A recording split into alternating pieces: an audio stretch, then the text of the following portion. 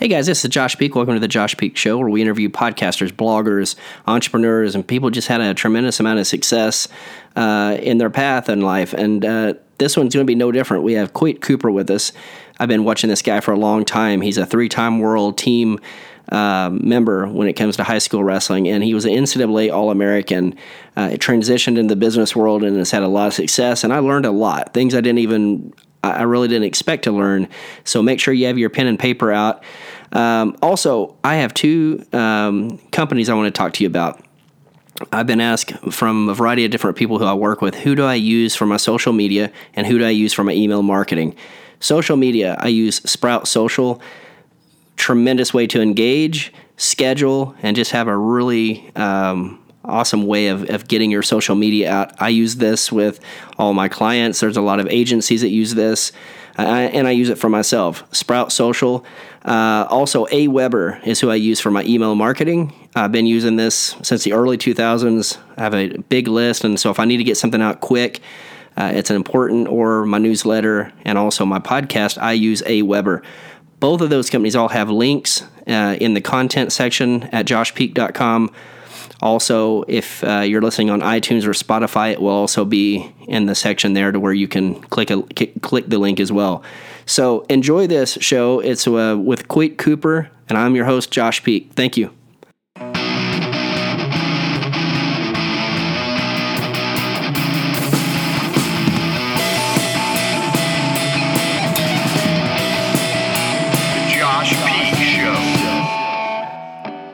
Hey everyone, this is Josh Peak. Welcome to the Josh Peak Show, where we interview entrepreneurs, athletes, top performers.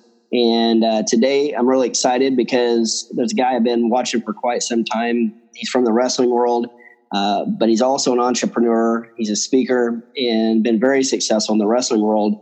Coyte Cooper. Coyte, how are you doing today? I'm good, man. How are you doing?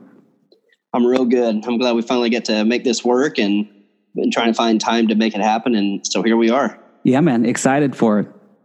Well, cool. Well, so like we were talking about previously, why don't we just start, I like to do conversational podcasts and to not make it too formal. I think people enjoy just more of a conversation. And so like, where did it all start for you? Obviously today you have your own business, you travel the nation, and you're all over the place with your business. And so, which is good. But where did it all start? Where were you raised and how did you get involved in wrestling? And then obviously, how did you then transition that or parlay that into the business world? Yeah, no, good question. And it's crazy because, I've done some moving, and now actually where I live right now today is where I grew up. I grew up my first 18 years here in Anacortes, Washington, was gone for 18 years, and then I came back. And so first starting when I was a young kid, my parents would tell you that I was crazy, not impolite or anything like that, just crazy in that I was constantly getting myself into things, going off my bike, hurting myself, and just had too much energy. And at one point, one of our neighbors came and said, hey, you should let him try wrestling. They were in the wrestling club and they thought it might be good for him. And my parents said, well, what the heck? We got nothing to lose. He's, at some point he's going to hurt himself good. And so I went in, and I can remember to this day, I loved it from day one, just the ability to go in and, to learn a skill set, the ability to compete. And I fell in love with wrestling really quickly. And I did a lot of other sports growing up, but as the longer I did it, the more I just started to get more and more into that. And I was just very fortunate to have parents that were crazy supportive and didn't ever put pressure on me, just wanted me to work hard, wanted me to be happy. And I had a chance to free up, and they got me, to really amazing coaches that just helped me excel. I mean, guys who to this day, if I didn't have them, I don't think I could have done what I was able to do. And, that led me to a spot where I was able to, win 3 state championships. I was second my freshman year and made 3 world teams and won 3 national championships. But again, I just was very, very fortunate to have coaches who got me to that level. and no question I worked, but they just helped me believe in myself more and taught me a lot of the things that I teach to other people now. And so it went through college and had a chance. I was an All-American there, and that was good. But when I got done with wrestling, the one thing about me is I've always seen myself as not just a wrestler. I was a wrestler, but I wanted to be able to branch out and do other things. I wanted to be able to take my lessons from wrestling and show that you could go out and you could use those things to just do really amazing things. And so I went out and I'll try to compact this a little bit, and then we can come back if you want to key parts. But I went out and I got my PhD because I always loved teaching, and I wanted to be a college professor. And I got my PhD and had a chance in that process. It was really cool for me because part of what I did was branding and culture. I love that. And I got a chance to work with hundreds and hundreds of wrestling coaches and wrestling programs to help them build their brand, to build their culture. And even today, it's really neat to see those programs doing that.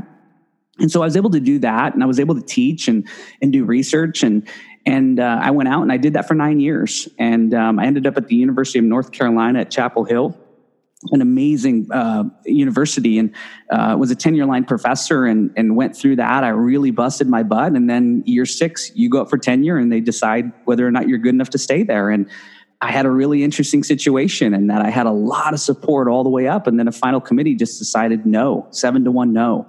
And my life got turned upside down a little bit.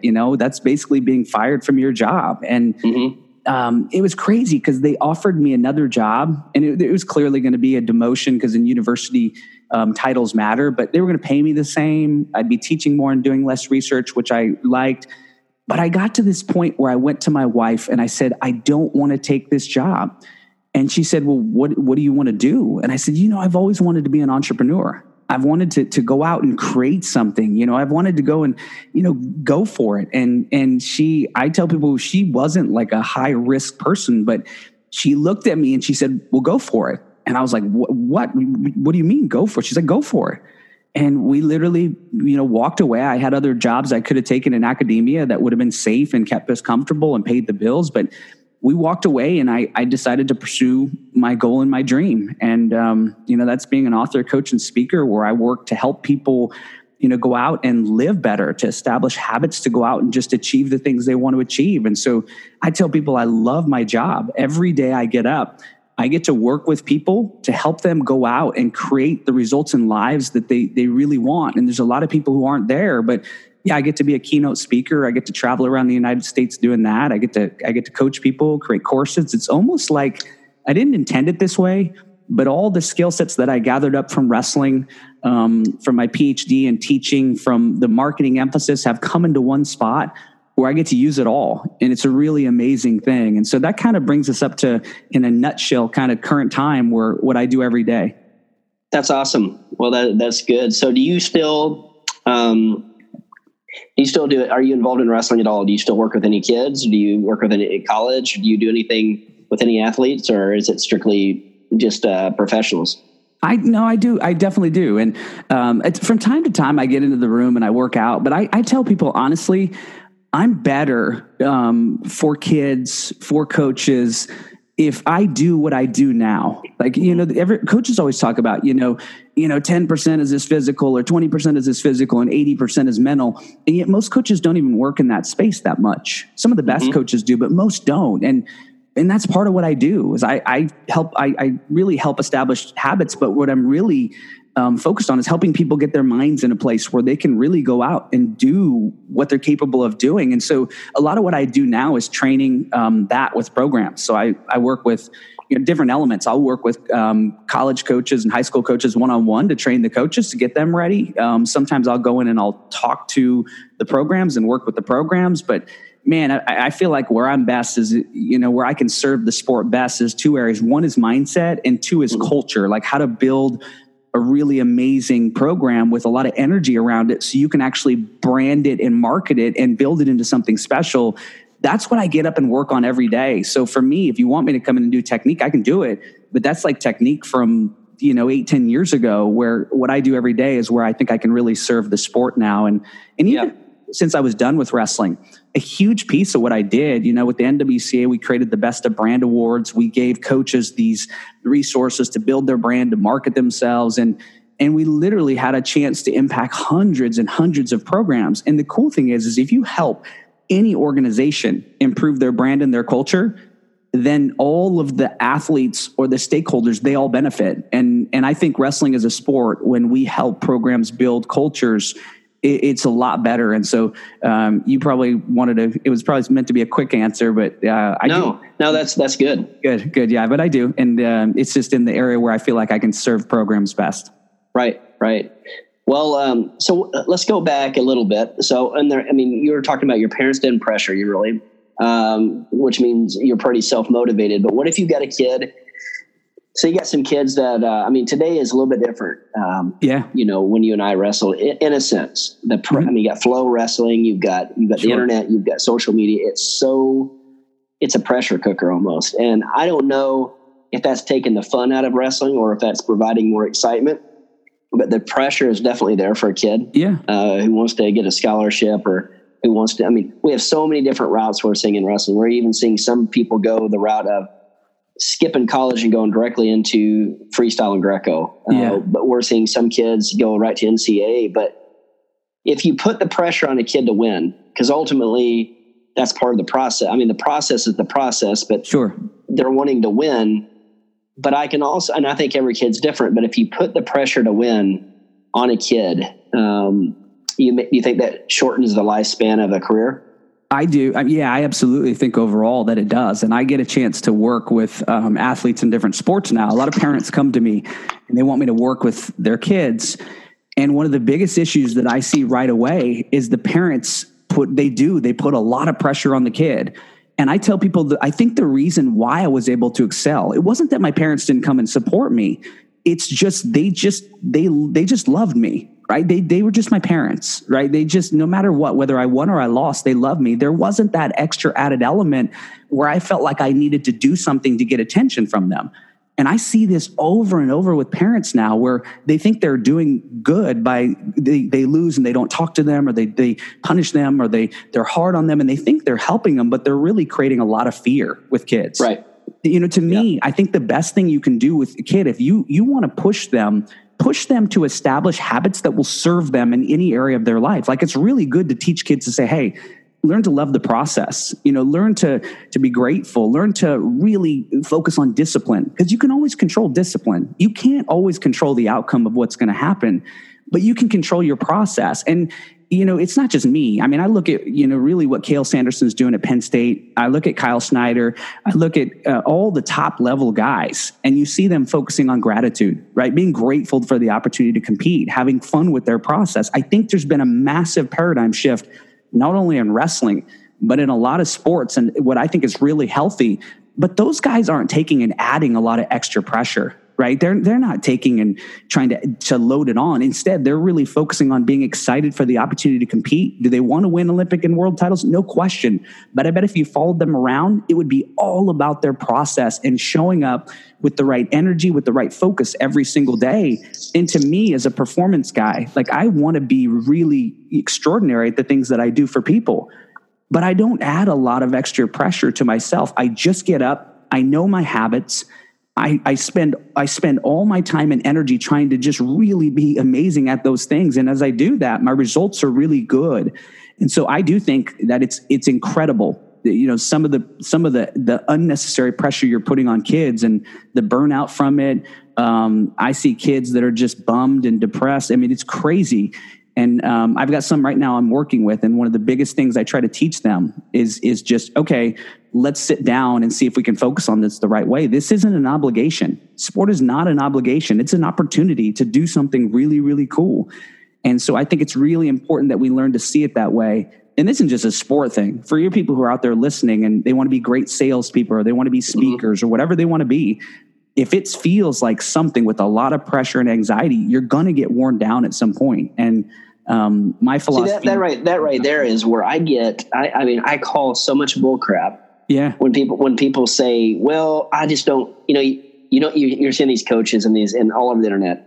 And they're saying, well, I don't think there's a such thing as burnout if you're passionate about it. Where I'm like, I'm telling you, there is definitely burnout. If the perspective is wrong, man, there is. Oh, no question. Burnout. You can. And I study this, right? And you can burn out in anything. You say, oh, you're passionate about. What are the things you're passionate? I'm passionate about my kids. I'm passionate about my wife. I'm passionate about my work.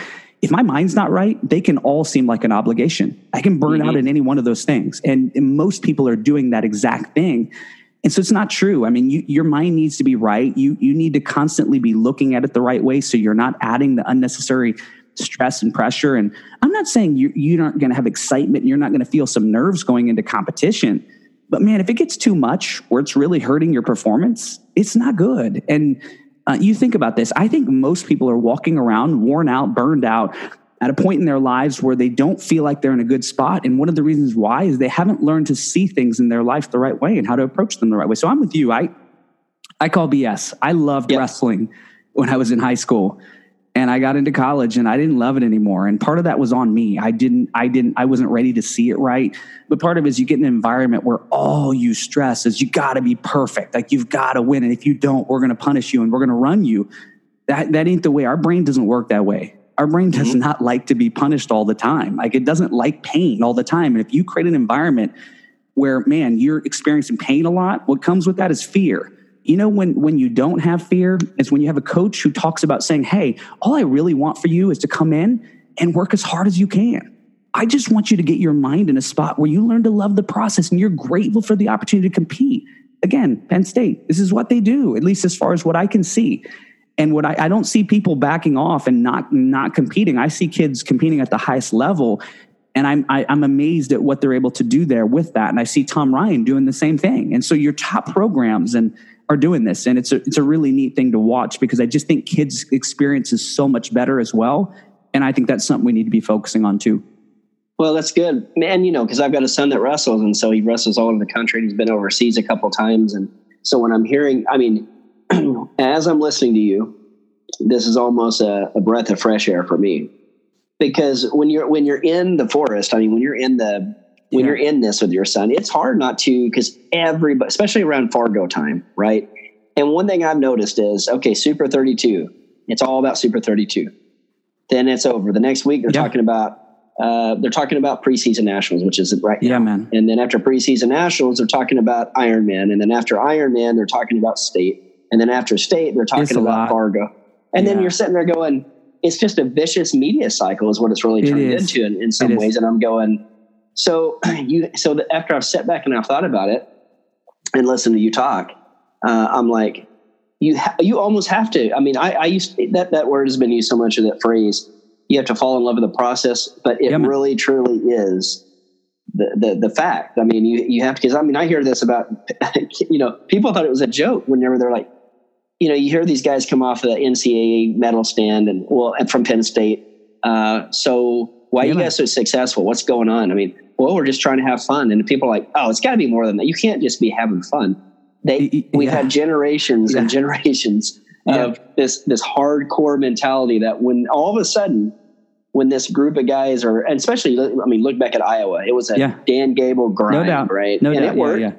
But then when you hear, well, we're just trying to have fun, you know, and we're following up the process, and people are, I mean, it was all over social media. People were mocking it, and I'm going, you can mock it all you want.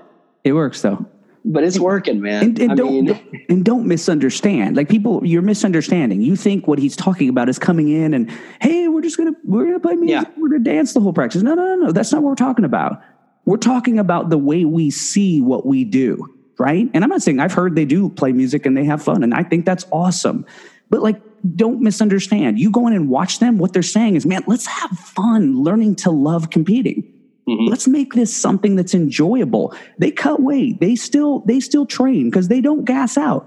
What it is that it's a philosophy, right? Like when I sit down, I don't want to sit down and go, oh man, this book is going to be a slog and gosh, we need to grind. Like, no, like there'll be hard times, but I need to learn to love this. Because listen, the only way you get your brain on board to really go all in and do this is to make it look like something that's going to be pleasurable. Now, I am not saying all games all the time. I'm saying you learn to see it in a way where you even learn to love, like going in and earning it. right? So to me, it's this philosophy. To me, it's the master hack, right? When you get the ability to sit down and make it that way, it's really important. And I want to point out one other thing, that never-ending cycle, right? That's in wrestling now. Oh, every tournament, one after another. I think we need to be careful there too, because yes, you might get some results. But one thing I know that I learned about myself is if you're not careful, all you do is you go and you can even have success, but you're always looking to the next thing. You literally get done and you're like, what's next? What's next? What's next? And there's no enjoyment in the process.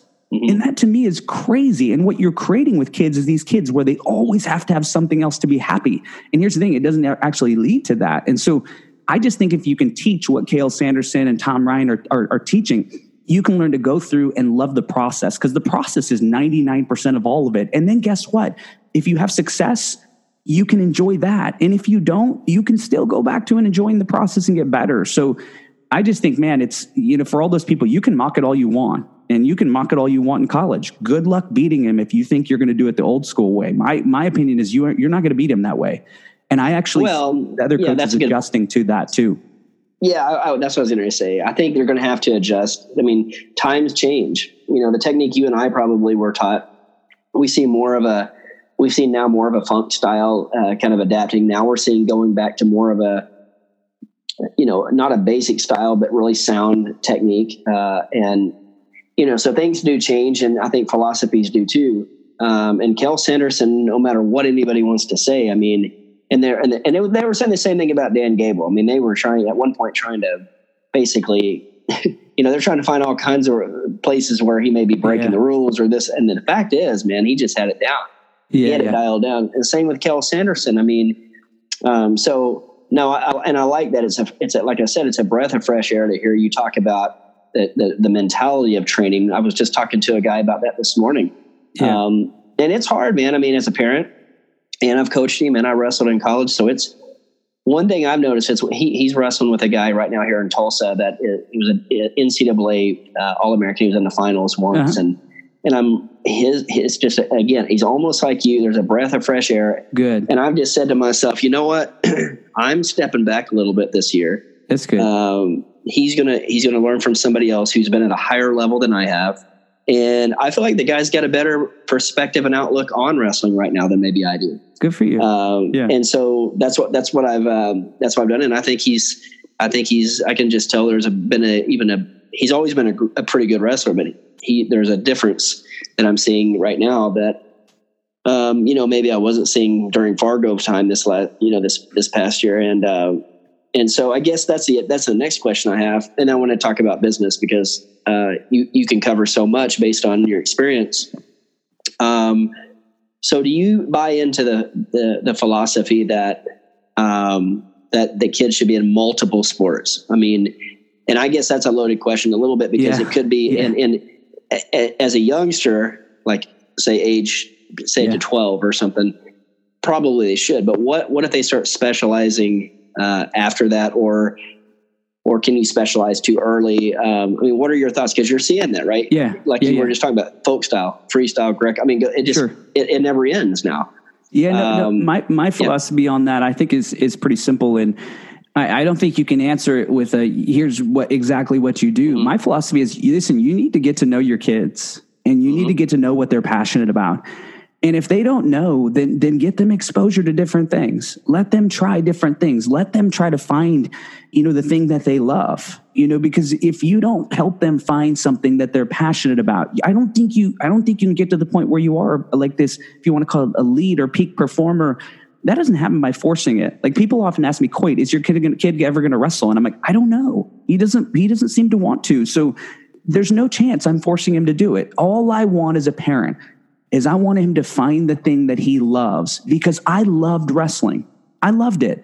And I was able to, at a young age, start to do it and do it more than other kids did because I legitimately loved competing and I loved practicing. You can't make a kid do that. But I tell you this, every kid has in them something that they're meant to do or that they're passionate about doing, and you help them find that, and you will blow the lid off of not only what they'll do in that area and what they'll do in their life. And so for me, my kid doesn't wrestle right now, no organized sports. You know what he loves? Mountain climbing. He loves climbing mountains. Like tomorrow, we're going to go up to Mount Baker, and we're going to go climb a mountain because it's what he loves. And to me, I just love seeing his eyes light up. And when he's out in nature and he's climbing a mountain, he's joyful. And to me, I can find a way to teach him the lessons. I mean, you go climb a 10, 15,000 foot mountain. You don't think you're going to have gut check time where you are having a hard time? Like he can learn those lessons that I learned from wrestling on a mountain. And, you know, to me, it's just, I think the best thing you can do if you're a coach or a parent, help them find the thing that I guess you want to call it lights their soul on fire, makes them excited, makes them passionate. They like it. And then if they want to, let them drive that, you know, but you know, it's such a hard question to answer, because here's the thing too. Your kids may not find that if they're spending too much time on their iPads or they're playing too many video games. It's literally changing their brain where they can't do it. So I think you got to clear it out, but then you got to give them an opportunity to move around and find those things. And if you've got a kid that likes a lot of things, like my daughter, she's in dance, she's in gymnastics, she wants to do Girl Scouts. Our job is just to help her do those things. And at the point where she finds something she loves, then we'll help her dial in and get those habits and work. So that would be my advice on it. That's good advice. Well, and it brings me to the next question. So that you just kind of hit it a little bit is, so you're hearing these kids, I mean, now we have esports and we have all these gaming things and whatever, you know, and kids love games. And I did too, man. I love Tecmo Bowl. And I mean, it was at my house, I had two brothers. It almost turned into a brawl when we were playing Tecmo. Yeah, I mean, it went from, we wanted to win. Bo Jackson, man. Yeah, but the problem, I mean, but the deal is that now the games are different a little bit. They are, no question. And you wonder if it is kind of messing with their minds a little bit. And a kid could easily say, well, Coyte, my passion's games. And you're going, well, really? I mean, yeah, man. I mean, is it? I mean, are you doing anything else? I mean, and then as a parent, you're going, well, what if it is? I mean, what if they want to be a coder, or what if they want to develop games, or is there opportunities there? But I can't, you know, like I have a son that loves games. Yeah. He loves to compete too. I mean, he's got a streak. He loves to compete, and he's in wrestling. Does he really love it?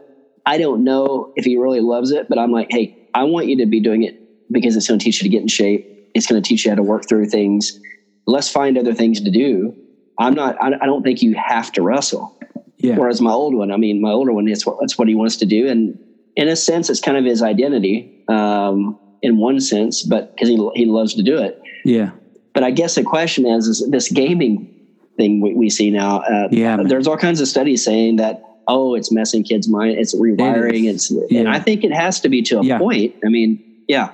No, man, to me, there's multiple layers to this, right? And my wife and I are really passionate about this. We've studied this. We've studied what a lot of technology is doing to people's brains. And, I think absolutely, you know, and not only have we studied it, but I get a chance to work with high school kids where I'm going, oh my gosh, like what has happened? You know, the ability to lock in and pay attention, just the lack of confidence, just that now the suicide rate is higher than ever. And to me, it comes back to one shift.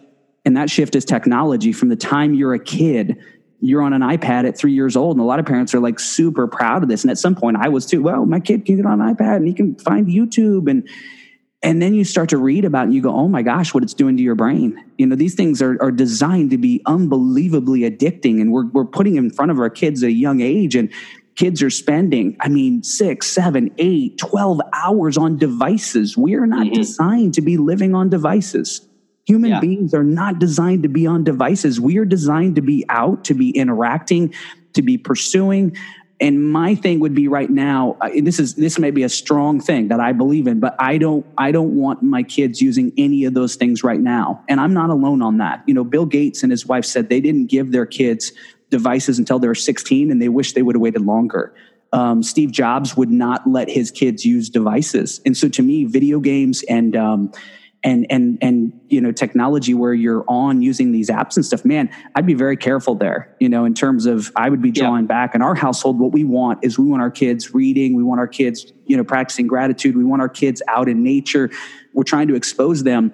But I mean, you got to be very careful if it turns into something where they're just by themselves playing and they're doing that for hours and hours and hours. I would be concerned that you're going to have some pain with these kids down the road. And I know. I just we have strict limits on it. I mean, we're my wife and I. She was an athlete. I was too. So we're outdoors a lot. And So we're constantly, putting limits on, okay, this is the only time you can be on games. It's the only time you can be on, devices or whatever, because I just believe in discipline, number one, but I also believe keeping them away from that. And I'm a technology guy. I mean, everything I do is based around technology, but I'm with you. Which as you're talking about this, it makes me think, I think it has effect on marriages and just no question adults as well. I mean, I think we're talking about, you see these memes about a husband and a wife in bed and they're turned away from each other and both of them are on the iPhone. Yeah, man. And you're like, well, I've caught myself. I'm doing that. I mean, it's like, we don't do that often. And I'm just saying that you do see it and you're going, man, I mean, technology is pulling us apart. And, in some ways it brings us together in other ways, but, do you work with, so you're more into performance basically as a whole. I mean, am I right there? I mean, you work with leaders and. Yeah, man. I mean, I get to work with a wide range. I mean, I work with people who are executive directors of colleges. I work with athletes. I work with students. And to me, people say, who do you work with? And I have some primary kind of target markets of people that I work with when I speak. But really what I want to be able to do is just help people to get in a spot where they are out and they're pursuing the things they're passionate about and they're elevating and they're able to do that. And you just mentioned something earlier. I mean, to me, a huge part of what I have to help people do is we've got to learn to disconnect from technology. It cannot set the pace. And you're right. I see this all the time. Relationships that are not strong and they're hurting because technology, this crazy addicting thing is not just kids, it's adults. And man, I tell people this, I think fear and self-doubt are two of the biggest things that stop people from going out and doing what they want to do. But I think technology is right there with the two and is even driving fear and self-doubt because of the comparison and stuff like that. And so one of the biggest things I think is if you're going to get to where you're not only performing, but honestly, what I do is I want people to be happy. I want them to be vibrant. I want them to be excited about their lives. And it's hard to do that when you're forced into doing the wrong things. It's hard to do that when you're tied up in technology all the time. There's so many things that draw you from that. And so when people come to me, whether it's business professionals or parents who want me to work with their athletes, the number one thing I want to know is, what do you really care about? What do you really care about? And in those areas of what you really care about, what are those things that would be really exciting to go into pursue? And then our job is to get their minds in a place and their habits and their process in a place where they can really go out and do it, where they're really enjoying their days. And it's the coolest thing, man. I've done this even with my kids. Like when you get people in a spot where they start to invest in themselves the right way, and I really believe in like a morning routine, when you do it right, it's really cool to see people, the excitement that comes out. And so we say performance, but really what it is how do I help people get in the right spot where they have a shot to go out and do something unique that makes their life rewarding. And when it's wrestlers, it's wrestlers. But I mean, to me, I like working with anybody who has a desire saying, man, I'd really love to go do something unique, but man, I'm kind of stuck in a rut or I haven't been able to find the next level. I love working with those people that are passionate about that. Yeah. Yeah. Well, and that's awesome.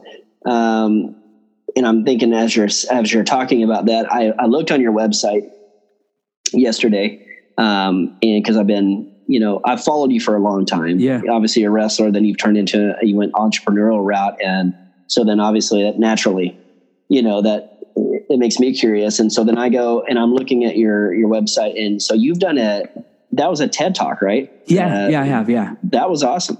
Thank you. So man.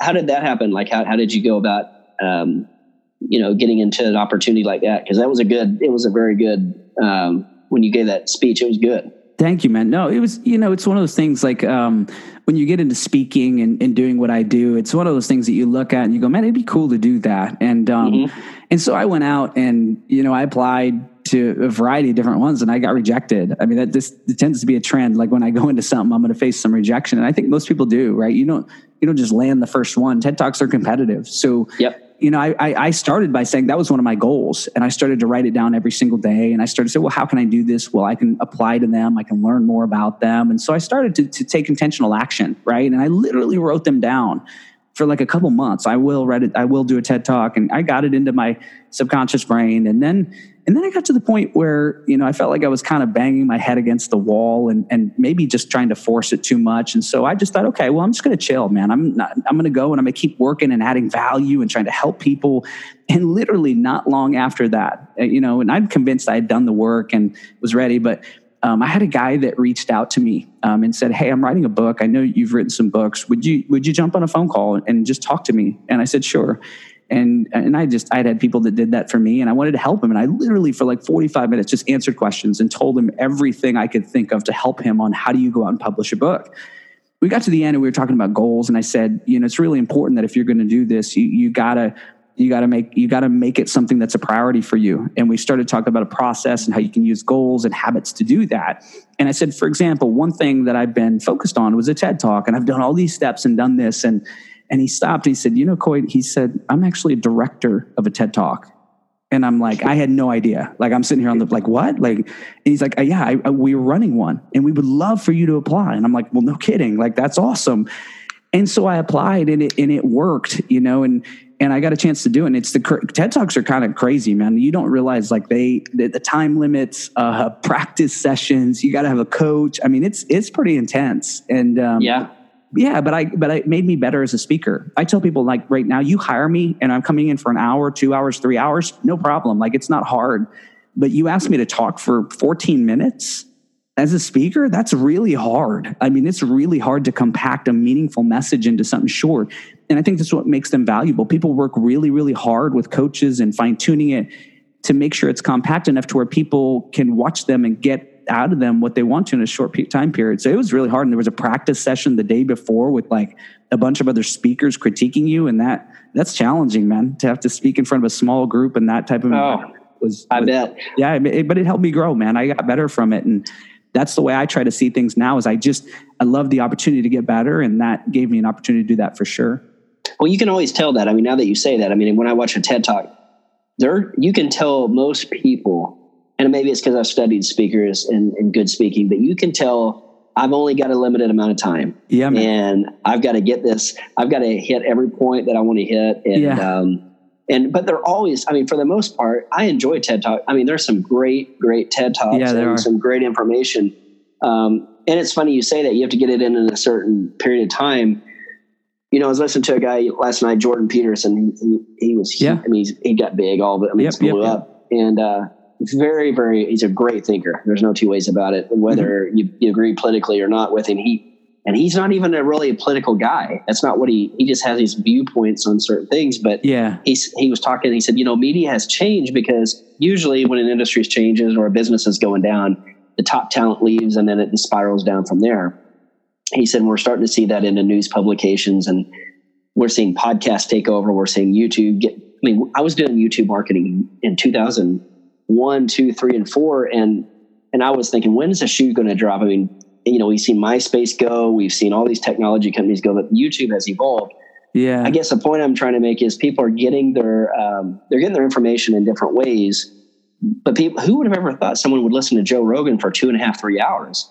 I mean, because they're saying, well, you got to keep it within 7 minutes, or you got to keep it within whatever. And with podcast and YouTube, that's just not the case anymore. People are getting their information in other places, which you have to be a little bit careful of, obviously. Sure. You got to be able to filter and, but I mean, so what are your thoughts on that? I mean, do you listen to certain podcasts, or are there certain YouTube?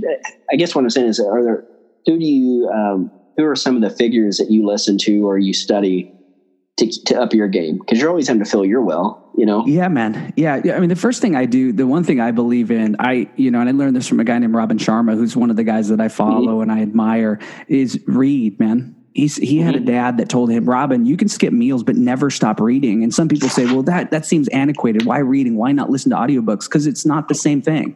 When you sit down and you actually read books, it requires that you focus on a single thing. And I think that's one of the most important skill sets. You want to be really, really great at something, you must be able to focus. And nothing around us is urging us to do that. It's teaching us to bounce around. And so the thing I believe in is reading. Like I'm on pace. I'm going to read 100 books this year. And I love reading. I mean, there's so many people I'm learning from every single day. I just read a book by Cal Newport named Deep Work, and it's about how to be effective and how to balance all this technology to still do meaningful, deep work where we're not distracted. And that's awesome, man. And so reading's my starting point, but I do love podcasts as well. I read every single morning for at least 30 minutes. But in my day, when I get into my day, when I'm traveling and I have these spots, I've listened to Lewis Howes' podcast. He has a lot of amazing people on there.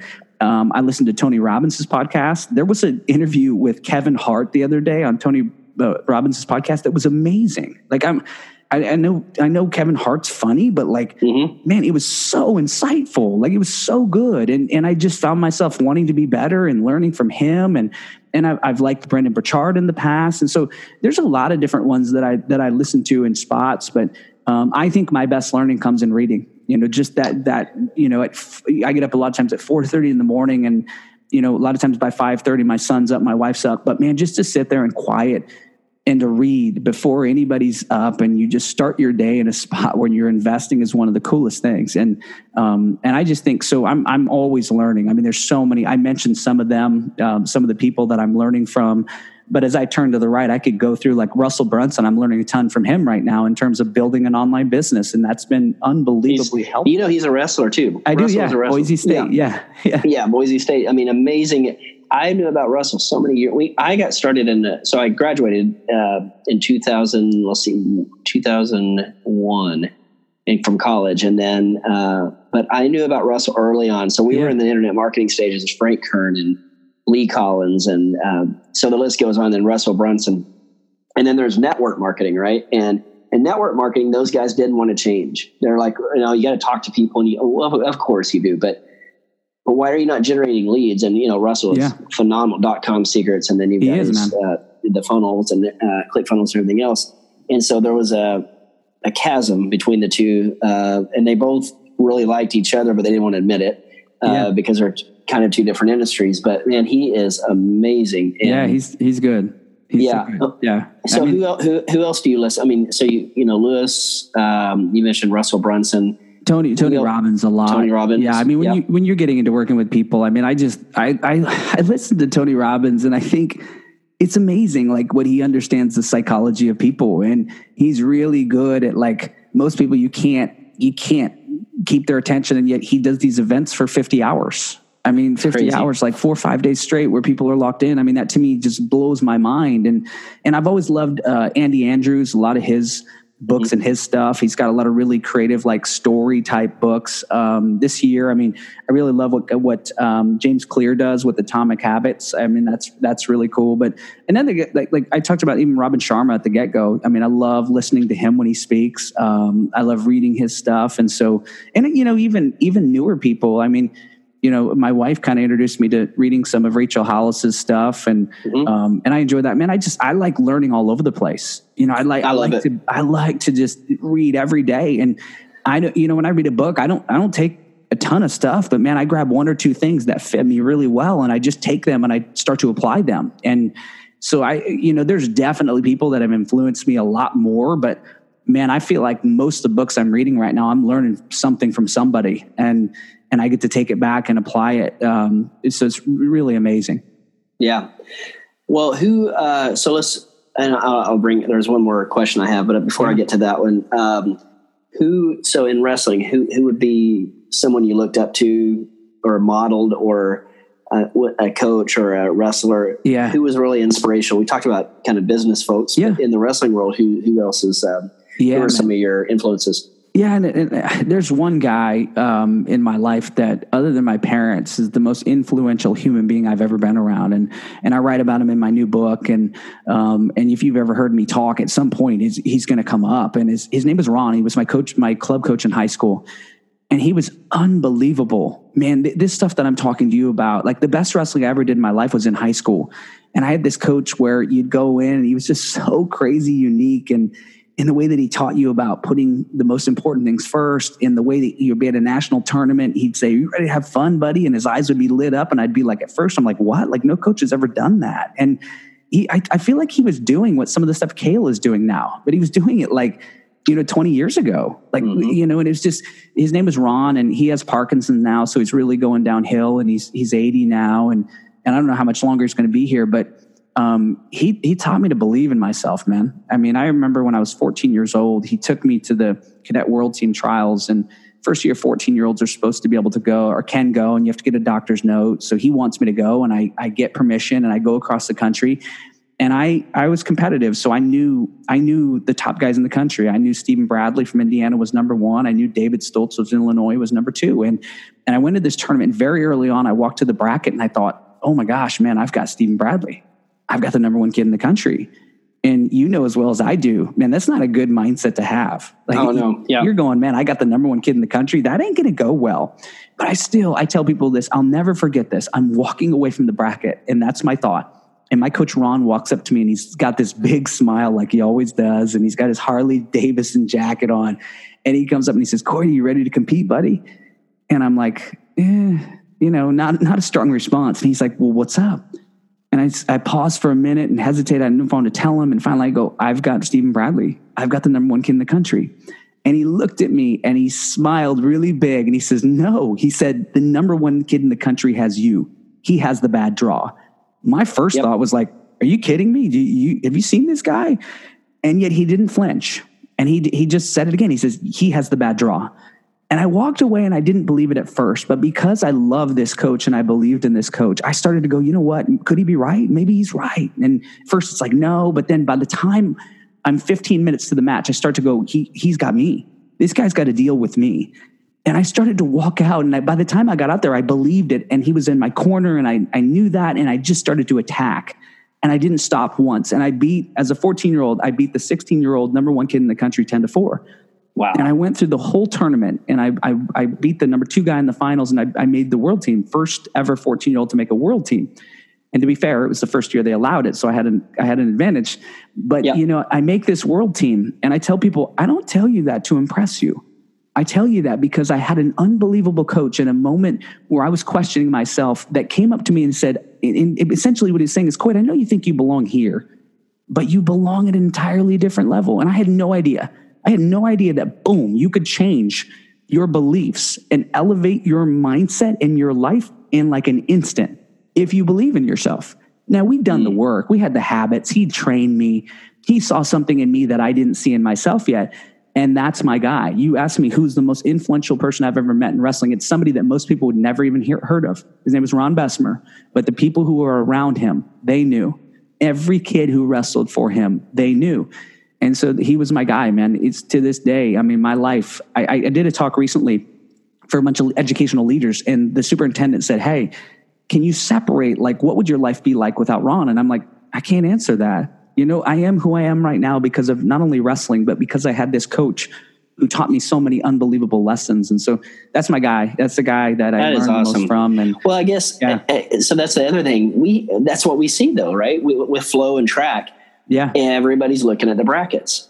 Yeah. Everybody's looking at the brackets. And, I think that has to be something that you say to your son or your wrestler. It's like, I don't want to even talk about who we're wrestling. Don't worry about it, man. There's tendencies, right, that some kid has, and we have to be aware of that. But if our offense is on, and we're getting to attacks, and I remember Derek Fick said this, and, Dayton's dad, and Rhett's always had a really good group of coaches, but my son has, and I said, what did you tell Dayton when you first started? Because it was just two things. Yeah. We're scoring points and we're looking for a fall. That's it. But we're going to have fun. But those are the two things we need to focus on. Yep. And then you start thinking about it, like, well, how did he get so good? Well, he developed his offense around those two things, basically. And so I don't know. This is some good wisdom. I'm glad that I've been able to get you on and talk about this, and I'd definitely love to do it again.